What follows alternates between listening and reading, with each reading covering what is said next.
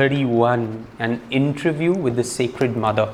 If you remember, this is the Guru Yogananda ji interviewing Kashi Muni, who was Lahiri Mahasaya's wife. And then he also talks about and gives us a couple of stories of another woman disciple, Abhoya. And the last story we left it at is Abhoya, who has lost 8 children to miscarriages, or if the child was born, died shortly after, and prays to Lahiri Mahasaya that her 9th child may live. And of course, that's what happens, but with a little bit. Lahiri Mahasaya always, make sure during that night you keep that candle burning, and no matter what you do, don't let that candle. It's just like they're always asking that we put out something from our side as well. No miracle can be drawn haphazardly, so to speak. The universe can only respond to energy given. So here we are now, and we continue with the stories, and this is now of a male disciple of Lahiri Mahasaya's. One of Lahiri Mahasaya's disciples, the Venerable Kali Kumar Roy, related to me many fascinating details of his life with the Master. I was often a guest at his Benares home for weeks at a time. Wow, what a blessing. Yeah. Being in Lahiri Mahasaya's home for weeks at a time. I observed that many saintly figures, Danda Swamis, arrived in the quiet of the night to sit at the Guru's feet. Sometimes they would engage in discussion of meditational and philosophical points. At dawn, the exalted guests would depart. I found during my visits that Lahiri Mahasaya did not once lie down to sleep. It's very poignant, especially for us today. Many of us tonight are going to do an all-night meditation, just chant and meditate from 11 p.m. Until 5 a.m. And it's lovely. You'll hear this kind of thing a couple of times in different places, that during the day, a lot of disciples of Lahiri Mahasaya were mostly householders, people who had regular lives, they'd come and are here, are there. But it was at night, during the midnight time, during the very late night, early morning times, that some of those disciples came, or those you wouldn't even know are disciples, some renunciates living in Himalayan caves coming down just to see their Guru, take his blessings and go. And that period where they didn't sleep all night and they were just communing or connecting with one another, from that, in fact, the very period we will be meditating tonight is, it's very special to know that we'll be trying to get into that attunement with Lahiri Mahasaya as we practice our Guru Purnima celebration tonight. During an early period of my association with the Master, I had to contend with the opposition of my employer, Roy went on. He was steeped in materialism. I don't want religious fanatics on my staff, he would sneer. If I ever met your charlatan Guru, I shall give him some words to remember. So we all have somebody in our lives, maybe not this strong, but there's always somebody triggering us against our love, our devotion, our sincerity on the spiritual path. I guess they're part of strengthening our faith, or if they're able to shake our faith, they're also a reminder of our faith isn't strong enough in the first place. This alarming threat failed to interrupt my regular program. I spent nearly every evening in my Guru's presence. One night, my employer followed me and rushed rudely into the parlor. He was doubtless fully bent on uttering the pulverizing remarks he had promised. No sooner had the man seated himself than Lahiri Mahasaya addressed the little group of about 12 disciples. Would you all like to see a picture? When we nodded, he asked us to darken the room. Sit behind one another in a circle, he said, and place your hands over the eyes of the man in front of you. So odd request suddenly. All right, everybody sit in a circle and take your hands and close the eyes of the person And I'm in sure front. disciples must have felt like, wow, he's going to do something with somebody else's karma. I mean, when a guru comes up with this kind of requests and asks these, unusual scenes, I mean, something is at stake. I mean, one disciple or the other is going to take a step farther on the path. I was not surprised to see my employer also following, albeit unwillingly, the master's directions. In a few minutes, Lahiri Mahasaya asked us what we were seeing. Sir, I replied, a beautiful woman appears. She wears a red bordered sari and stands near an elephant ear plant. All the other disciples gave the same description. The master turned to my employer. Do you recognize that woman? Yes. The man was evidently struggling with emotions new to his nature. I have been foolishly spending my money on her, though I have a good wife. I am ashamed of the motives which brought me here. Will you forgive me and receive me as a disciple? If you lead a good moral life for 6 months, I shall accept you. The master enigmatically added, otherwise I won't have to initiate you. Now, while we see over here this man kind of having a change of heart, having this moment of regret, this understanding that, oh no, what I've been doing with my life hasn't been good. And so kind of beautifully, you can say to a certain degree, says, will you forgive me, and not just forgive me, accept me as your disciple. But the interesting thing is that the guru just doesn't, it's not about, I've not been so good, and now I know somebody can help me, will you take me as your disciple? That's how we see the guru-disciple relationship. As, acha, this person can help me, acha, here I can get something out of this thing, chalo, let me just follow this. And you see often this same attitude when people come, say, to learn meditation or to learn certain techniques, especially on our path. You read about Kriya, or you've heard about it, or somebody tells you about it and you say, what's this thing? Let's go check it out. And you're like, I'm just ready. My life is, everything has been brought me to this point. I'm ready. Give me this thing, give me this technique. And of course, even here, Lahiri Mahasaya doesn't say, oh wow, you've got a change of heart. Oh, you want to be my disciple? Of course, I'll make you my disciple. He's not interested in that kind of disciple because he knows the motivation behind this person's shift is really not true. Because we all have moments where we feel a little repentant. We all have moments when we feel we want to shift something in our lives or change. But it's not a sincere, enthusiastic, it's just that moment.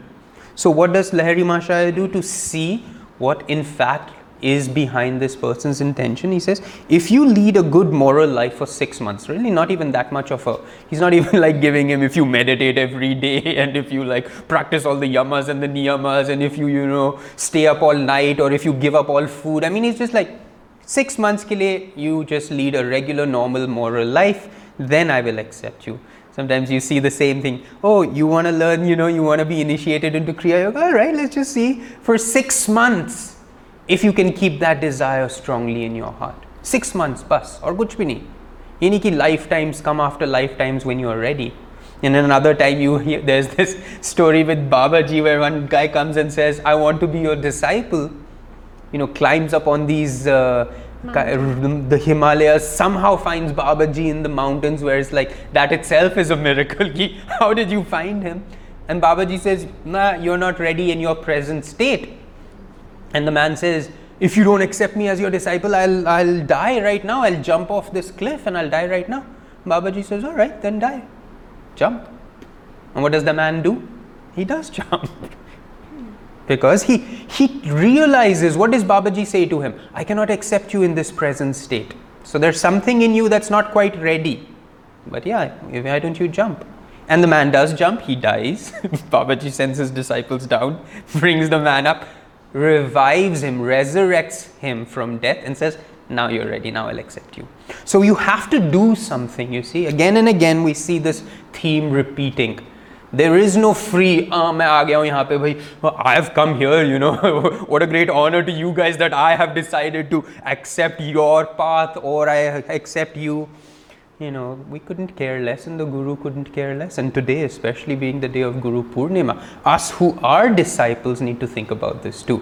Because naam pe disciples banna doesn't actually make you a disciple. Having taken the discipleship vow even actually doesn't make you a disciple. Practicing your Kriya Yoga every day even particularly doesn't make you a disciple. What makes you a disciple is that relationship that you live with the Guru. Anything you want to add? Well, maybe a couple of things here about this story. First of all, how the Guru exposes a fault within us. And that's how the Guru works. He may not tell you, he may not point out outwardly what the fault, the weakness, the tendency we have to overcome.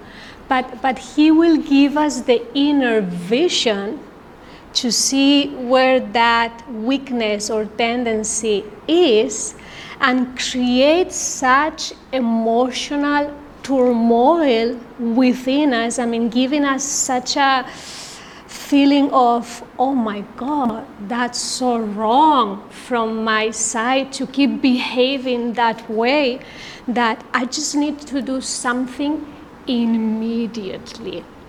And that's the beauty when we see something that we want to really work on within ourselves.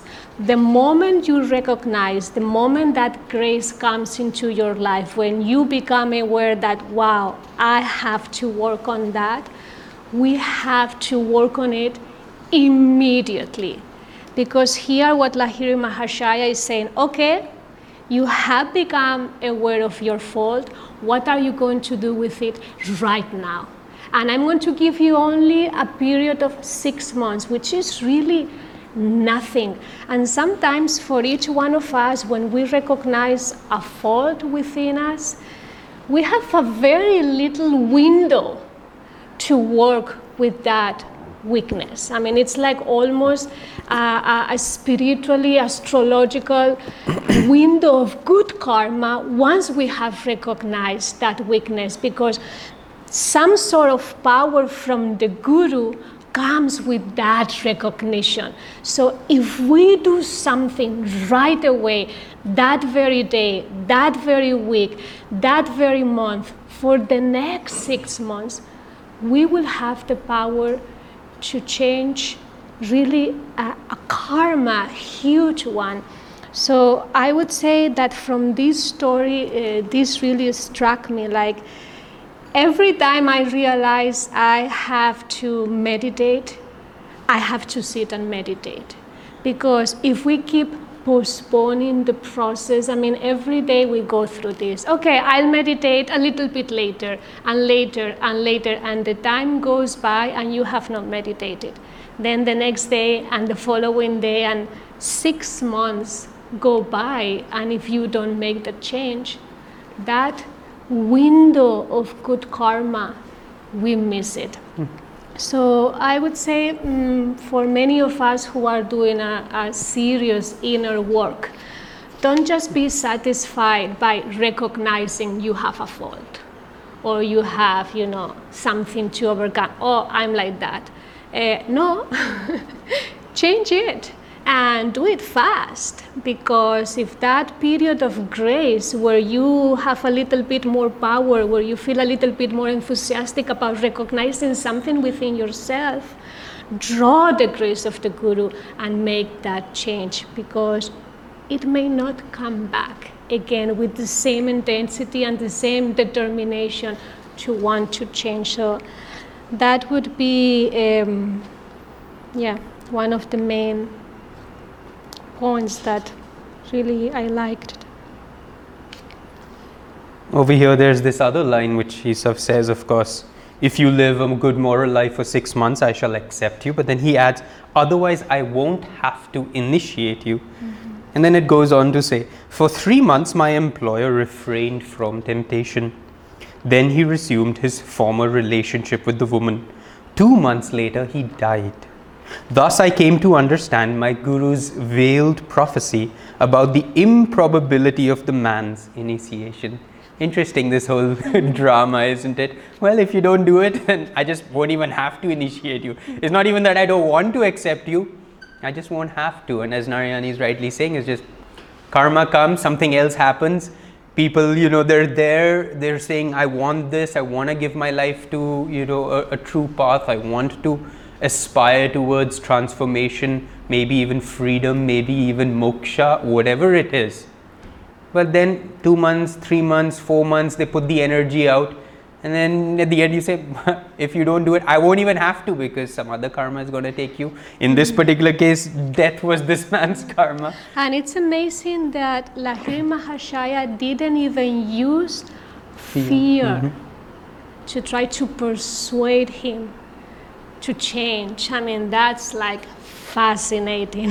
How many of us, how many parents use the tool of fear to their children to force them to change?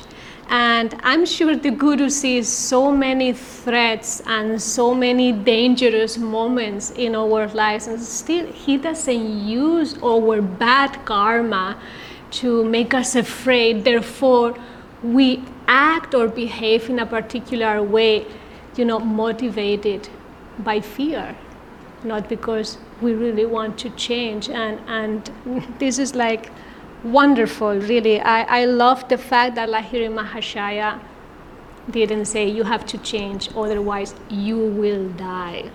It just otherwise I leave it up to you.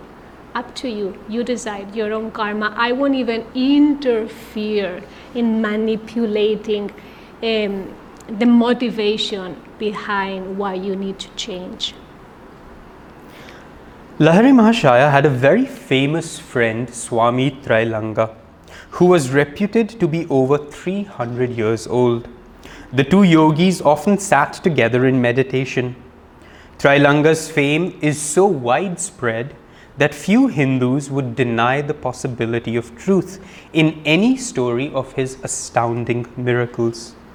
If Christ returned to earth and walked the streets of New York, displaying his divine powers, it would cause the same excitement that was created by Trailanga decades ago as he passed through the crowded lanes of Benares. One moment here, just like a very fun thing. Last night I having this image. Nowadays we have all these influencers on Instagram, on Facebook, and motivational speakers and life coaches and all that. I was thinking, wow, I mean, these guys were the spiritual influencers of that time, that period. I mean, they will just walk, people, crowds taking selfies with them. Yeah, maybe, who knows, but very famous friend. I mean, you just say it was very famous. He had a following and he awakened people's curiosity. I mean, and I was thinking last night, wow, these are the kind of influencers we should follow or have more of. On many occasions, the Swami was seen to drink with no ill effect the most deadly poisons. Thousands of people, including a few who are still living, of course, again, we're talking 1946 here, or even earlier, 1930s, have seen Trailanga floating on the Ganges.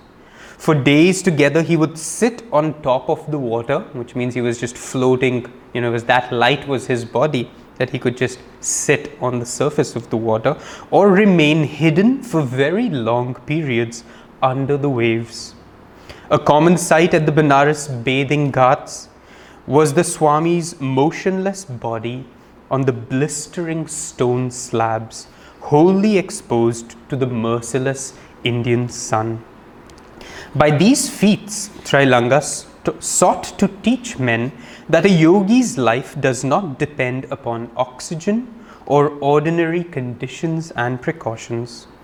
Whether he were above water or under it, and whether or not his body lay exposed to the fierce solar rays, the master proved that he lived by divine consciousness. Death could not touch him. The yogi was great not only spiritually but physically. His weight exceeded 300 pounds, a pound for each year of his life. How much would that be in kilograms? 300, like 150, 140 kgs, so that's fairly large. As he ate very seldom, the mystery is increased. A master, however, easily ignores all usual rules of health. When he desires to do so for some special reason, often a subtle one known only to him, to himself.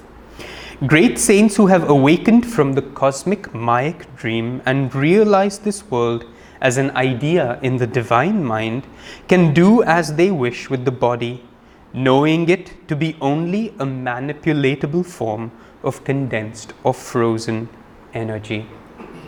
That's a fun part about so many different saints, isn't it? Just all sorts of realities exist. Now, Trailanga Swami is like this really large, somebody we'd call like obnoxiously fat, perhaps 150 kilos. And that's it. That's the body he chose for what particular reason. Not eating at all, yet being able to maintain or, ever growing in his size. Some saints are like, thin and like you can count all their ribs.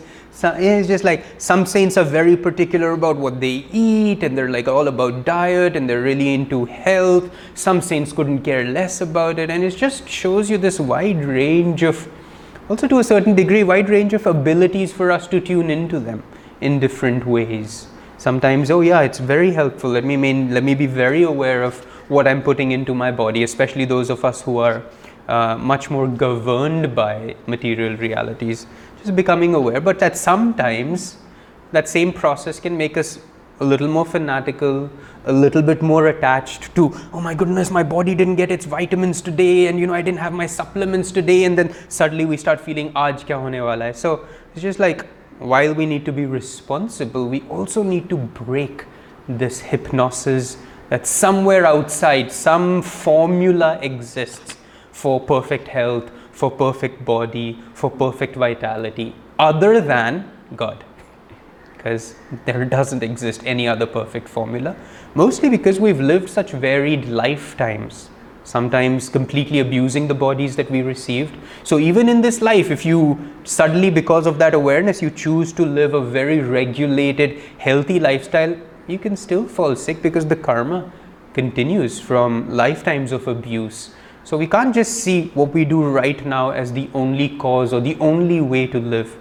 Let's be responsible, but people like Trailanga Swami are always trying to show us, like all these masters, but at the end of the day, until you are united in God, you will always be subject to the dualities of health, sickness, feeling good, feeling not so good. And it also shows that each master comes with a very particular mission and to teach something very specific on the path or focusing on a specific aspect of it.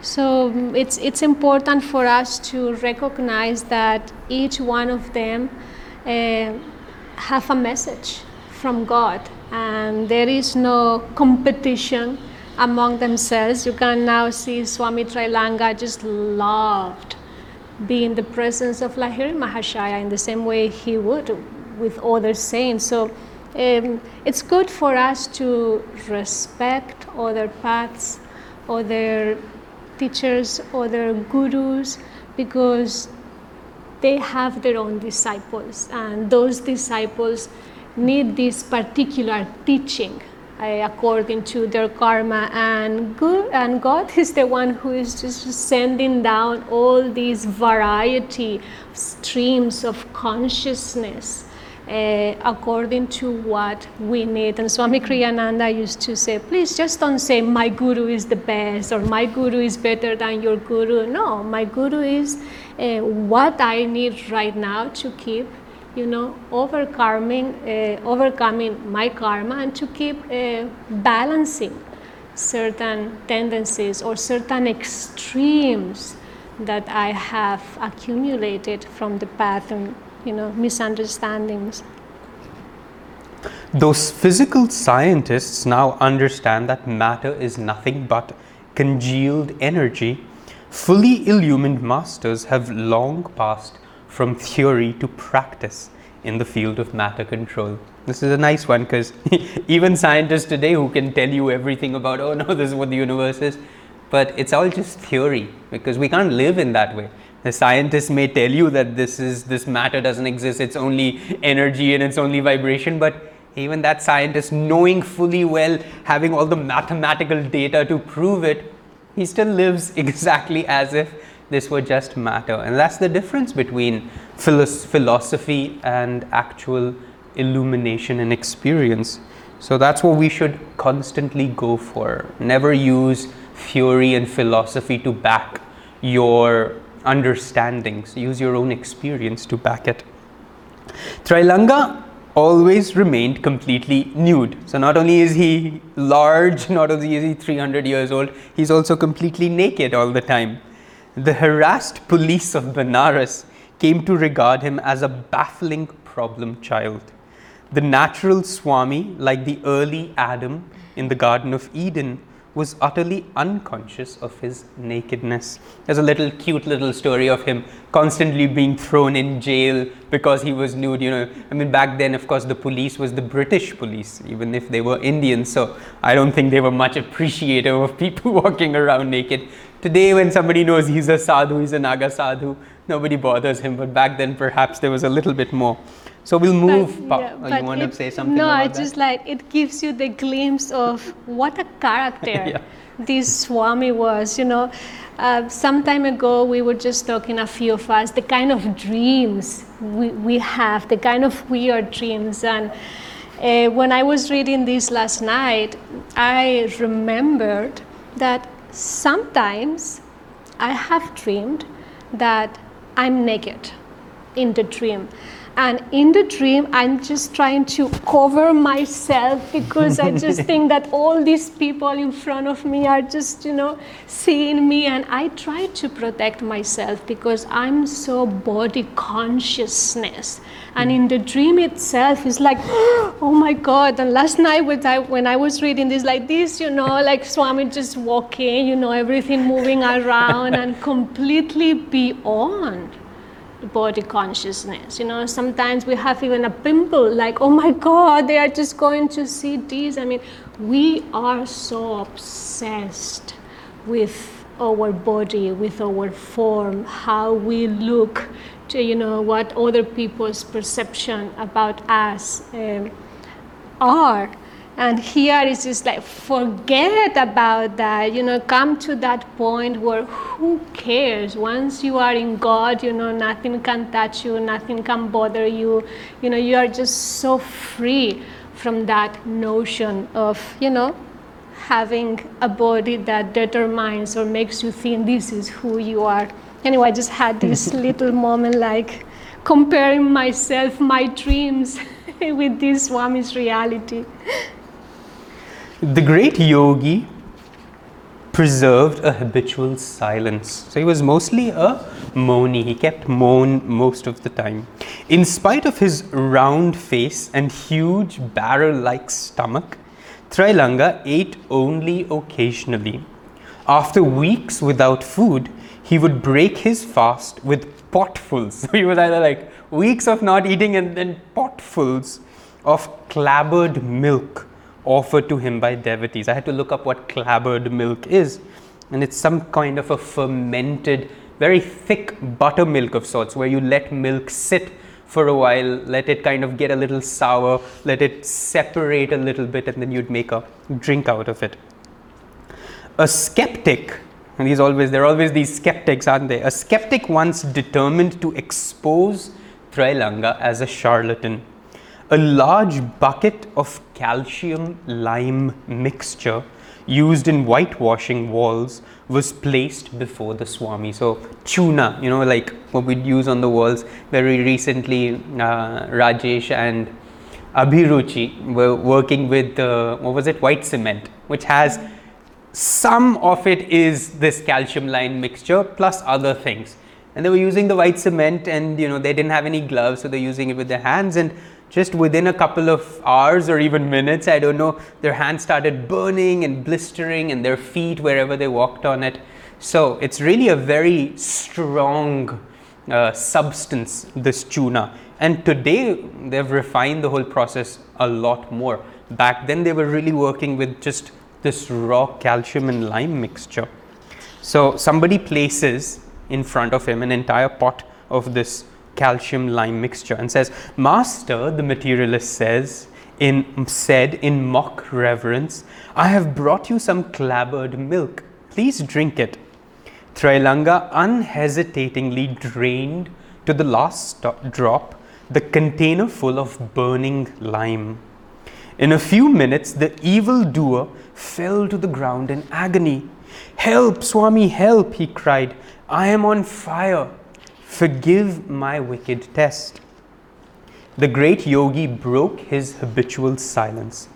"Scoffer," he said, "you did not realize when you offered me poison that my life is one with your own." Isn't that amazing? So it's like, just because Trailanga was completely united with this man's consciousness as well, whatever he experienced just naturally got transferred to that other fellow. "Except for my knowledge that God is present in my stomach, as in every atom of creation, the lime would have killed me. Now that you know the divine meaning of boomerang, never again play tricks on anyone." The well-purred sinner, healed by Trailanga's words, slunk feebly away. Here, Yogananda brings a very interesting point now. He says, the reversal of pain, where the other fellow had to experience the pain, was not due to any volition of the master. So it wasn't like Trailanga was eating this and he was like, "I know this guy is bad, and so I'm going to now teach him a lesson and I'm going to transfer this pain to him." So it was not really that Trailanga was planning this and scheming this whole, now we'll show him, let his karma come back to him. So it wasn't due to any volition of the master, but came about through the unerring application of the law of justice, which upholds creation's farthest swinging orb. So essentially, of course, he's talking about karma. Once it goes in this direction, it's always going to swing in the opposite. However, he says here, men of God realization like Trailanga allow the divine law to operate instantaneously.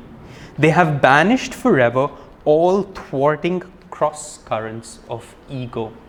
That's a very interesting term, thwarting cross currents of ego. What does that mean? It means that we've done so many things in our lifetimes. Like, just continuous. We've been good, we've been bad, we've been helpful, we've been completely unhelpful, we've been selfless, we've been selfish, we've worked only for, our own recognition and our own fame and power, and we've worked for the upliftment of mankind as well. We've done it all in so many lifetimes that our ego is, you can say, an amalgamation of all those different movements. So when karma comes, that's why we're not able to see cause and effect so easily, because there are just all these constant movements. So when karma comes into the picture, it has to contend into this movement, it has to kind of just get added to this movement, and you never know when that karma is going to naturally then come to fruition. It could be in this life itself, it could be coming from previous lifetimes, it could then play out in future lifetimes of what you are doing now. Therefore, we constantly feel the world is so unfair, isn't it? Oh, these rich people who are just live such selfish and indulgent lives, look at them, they're always happy, they're doing whatever they want. Whereas us, we're trying to live these moral lives and we're so hardworking, and still life is so hard and we have to suffer so much. And we just somehow think that it just doesn't feel right. यहाँ पे ये लोग रह रहे हैं, यहाँ पे कुछ और लोग रह रहे हैं, there's so much division, there's so much difference, and it's really this thwarting cross current of ego that doesn't allow cause and effect to manifest as clearly and as plainly as it ought to.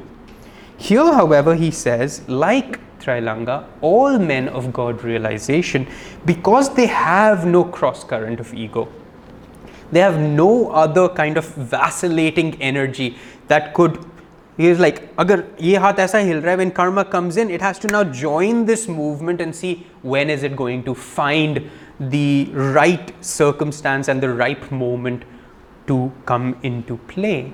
But in this particular case, because Trailanga Swami was involved and he didn't have any cross current of ego, karma could play out instantaneously. Now this may seem in this particular case like a bad thing almost, but this is in fact an amazing thing. And that's another, powerful reason to have the presence of the Guru in our lives. Because you can almost say, if you've got and this requires not having a Guru, but being attuned to your Guru, which means you and your Guru's consciousness as often as possible unite and come together closer and closer. The farther away they are, the difference remains. You remain in your ego cross current and the Guru remains this pure channel. But the closer we get means that now your karma actually flows through them into you. And they use themselves, you can almost say, as a prism, as a filter, as a means to draw. And that is why spiritual progress becomes hastened with the Guru. Because that which we need comes to us more rapidly, more often, more clearly. Our ability to see cause and effect becomes much more clear. And that's another amazing way these great masters try their best to help us. They use the lack of their ego to allow our own karma to express in our lives. And isn't that just amazing? Karma that maybe perhaps wasn't mine or wasn't to be expressed because I wouldn't be ready. Now, because their consciousness is a part of my consciousness, they're able to bring that karma in so that it helps move my spiritual progress further. I mean, these are things that when we think about, it's good to have a Guru, and when you have to sometimes convince people why a Guru is needed, these are the things that are so subtle that you'll never really be able to communicate in truth, because even we've not fully understood the true role of the Guru. It's just so hard, it's so beyond our comprehension. And when I read this, I was just like, wow, that's another thing, just this tiny little thing which we wouldn't even really think about, but there it is. He's using his own lack of ego. If we're able to unite a little bit with that consciousness to manifest into our lives a certain rapidity of evolution that we wouldn't otherwise be able to do ourselves. Anyway, fascinating. Any thought on that? No, I was thinking that, every self-realized master is aware of absolutely everything. I mean, that divine awareness, Yogananda called it, center everywhere, circumference nowhere. So whatever we do, the master is able to feel it, to sense it, to channel that, and then help us to experience that within ourselves. I remember Yogananda telling to some of his disciples, you have a sour taste. Or I know every thought you think. Or, like Lahiri Mahasaya at some point, he said, I am in so many bodies that I don't know which body I need to move. Or, being in a war going on, and Lahiri Mahasaya feeling that he's one of those soldiers being shot or being killed, and then he has to remember that he's not indeed in that battlefield, but he's in his living room in Benares. So when we are getting closer and closer and closer to our Guru, and I don't mean physically closer to the Guru or even the living Guru, but closer to that consciousness of the Guru, whatever they are experiencing, we'll be able to experience ourselves as well. And as Shurja was saying, karma gets accelerated. And when many people ask us, like, they want to come and live in the community and be part of the ashram and be part of this flow, I mean, for us is, are you ready to grow faster. I mean, are you ready to face your own karma? If yes, please come right away, don't even wait. But if you are going to start complaining and refusing, rejecting every time that your own karma comes to you, then it's going to be tough, because this is what the spiritual path is all about, and Kriya Yoga is all about. Accelerates your karma, brings up those things that need to be worked out. The automatic adjustments of righteousness, often paid in an unexpected coin, as in the case of Trailanga and his would-be murderer. Can you imagine that this guy was just going to like kill Trailanga Swami? Maybe hopefully we'll be able to finish the chapter. All right, we'll try to finish the chapter. Can you imagine that this guy was about to kill Trailanga Swami? Anyway, assuage our hasty indignance at human injustice. Vengeance is mine, I will repay, saith the Lord. This is from the Bible. I love these words. Vengeance is mine, I will repay, saith the Lord.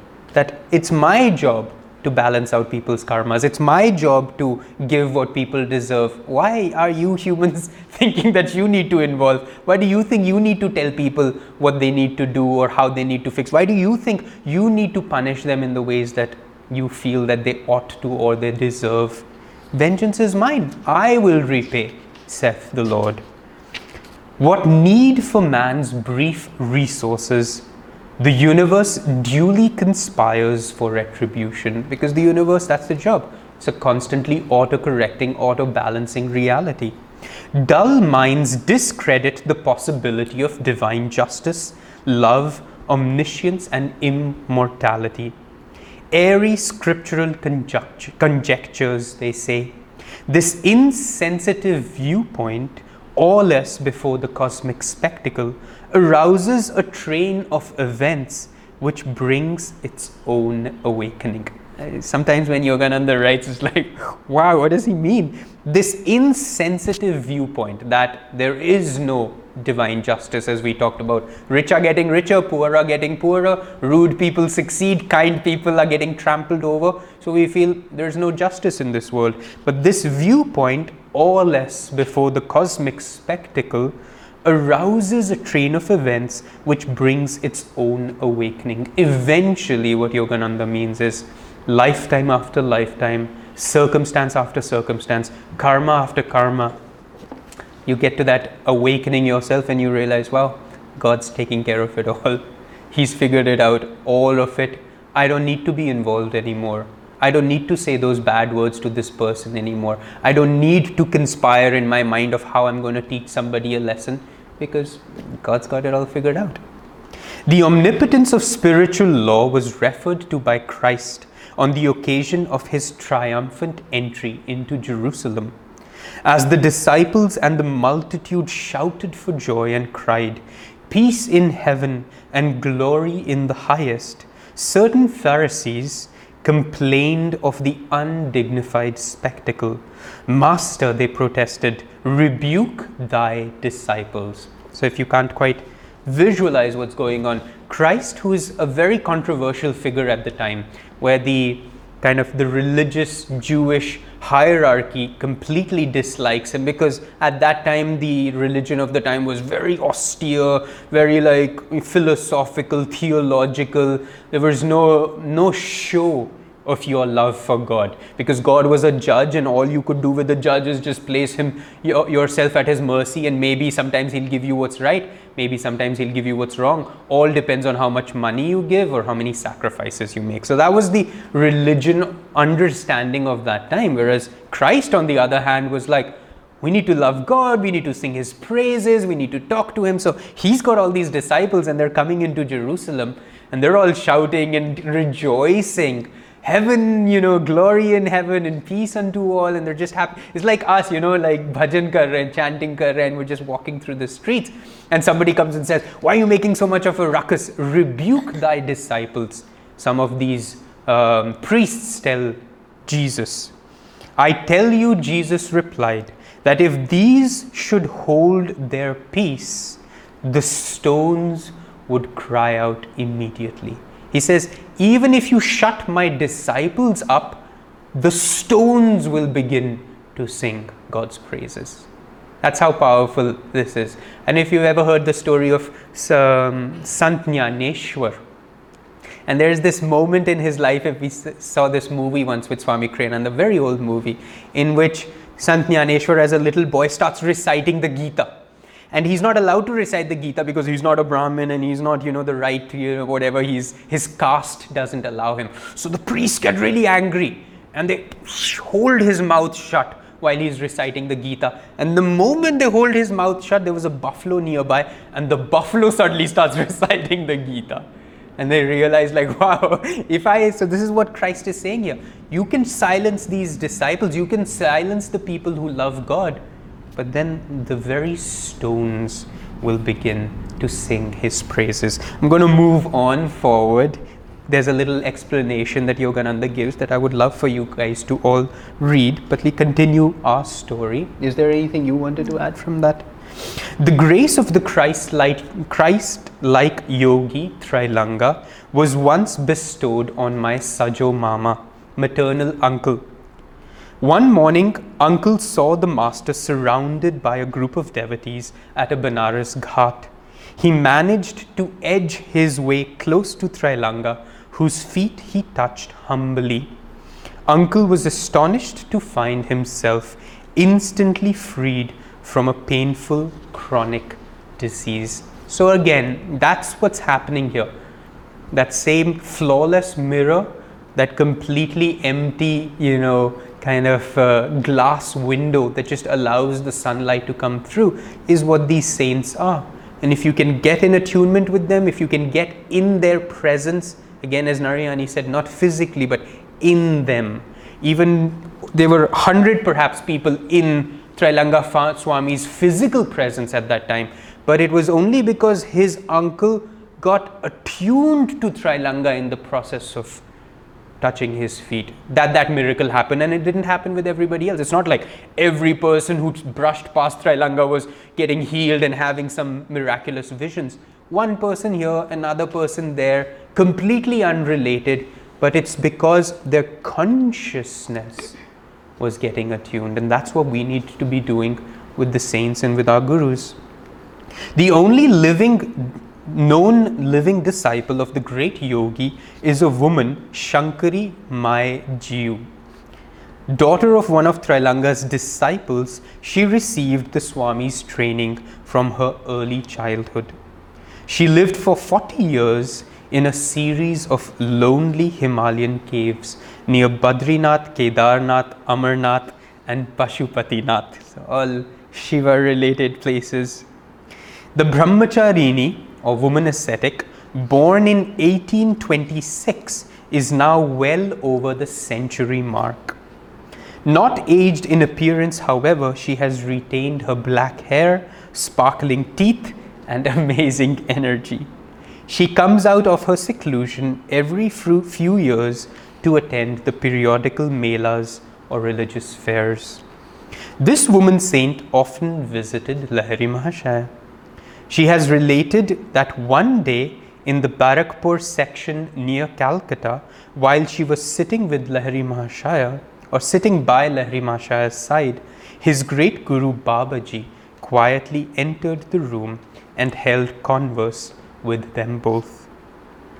On one occasion, her master Trailanga, forsaking his usual silence, honored Lahiri Mahasaya very pointedly in public. A disciple objected. "Sir," he said, "why do you, a Swami and a renunciate, show such respect to a householder?" And this is what Narayani was saying, the respect of the saints that we should have for other paths, for other saintly people. And right here that Trailanga Swami is showing for Lahiri Mahasaya. But the disciples, as disciples, we are so confused, aren't we? My great guru, how dare he, and why would he show he's a renunciate, he's a Swami? I mean, our ideas of what it really means to love God are so completely out of whack sometimes. Swami, renunciate, and we say naturally that is the only way to love God. And he says, why would you honor just a regular householder? And what Trailanga says is just so beautiful. My son, Trailanga replied, Lahiri Mahasaya is like a divine kitten, remaining wherever the cosmic mother has placed him. While dutifully playing the part of a worldly man, he has received that perfect self-realization for which I have renounced even my loincloth. Thus ends that chapter. How beautiful, isn't it? मैंने सब कुछ दे दिया. I've been renouncing everything just to get a taste of that self-realization, and here he doing everything he needs to do, living the life that Divine Mother has asked him to live. He's in that perfect realization. I like those words actually, like remaining wherever the cosmic mother has placed him. I mean, to me, reading that line, I just can't really feel in Lahiri Mahasaya zero resistance from being there, you know, in his living room, playing the role of a householder. I mean, not even for once pushing out that dharma, even mentally. You know, when we embrace fully where we are, the karma that has been given to us in this lifetime to work on, the people that are around us. I mean, as we learn to embrace that fully, trusting that that's what Divine Mother wants. I mean, grace comes in and then changes happen, but the changes doesn't come, or they don't start because we reject something, or because we want to run away from it, or because we just don't like it, or because it's too difficult, too complicated. But first, if we accept that situation by God-given gift and we embrace it, there is relaxation. And when relaxation happens, we ultimately open ourselves to miracles. And I love the fact that Lahiri Mahasaya is a living representative of complete acceptance of his dharma and his duties as a father, as a wife, as a friend. I mean, and you can see also throughout this chapter the generational saintly people at that, you know, during that period. I just love the fact that so many of them, I mean, where are these saints nowadays? I mean, you cannot go to a pilgrimage, you just don't see these kind of saints anymore. Maybe because we are not ready to really receive what they have to offer. They are all gone. I remember Swami Kriyananda always saying towards the end of his life, I remember when I came to India in the 50s, in the 60s, you could see more of these saintly people. You would go to the Himalayas, you would go to other places, and you could feel there was, you know, always someone saintly worth visiting and absorbing from them.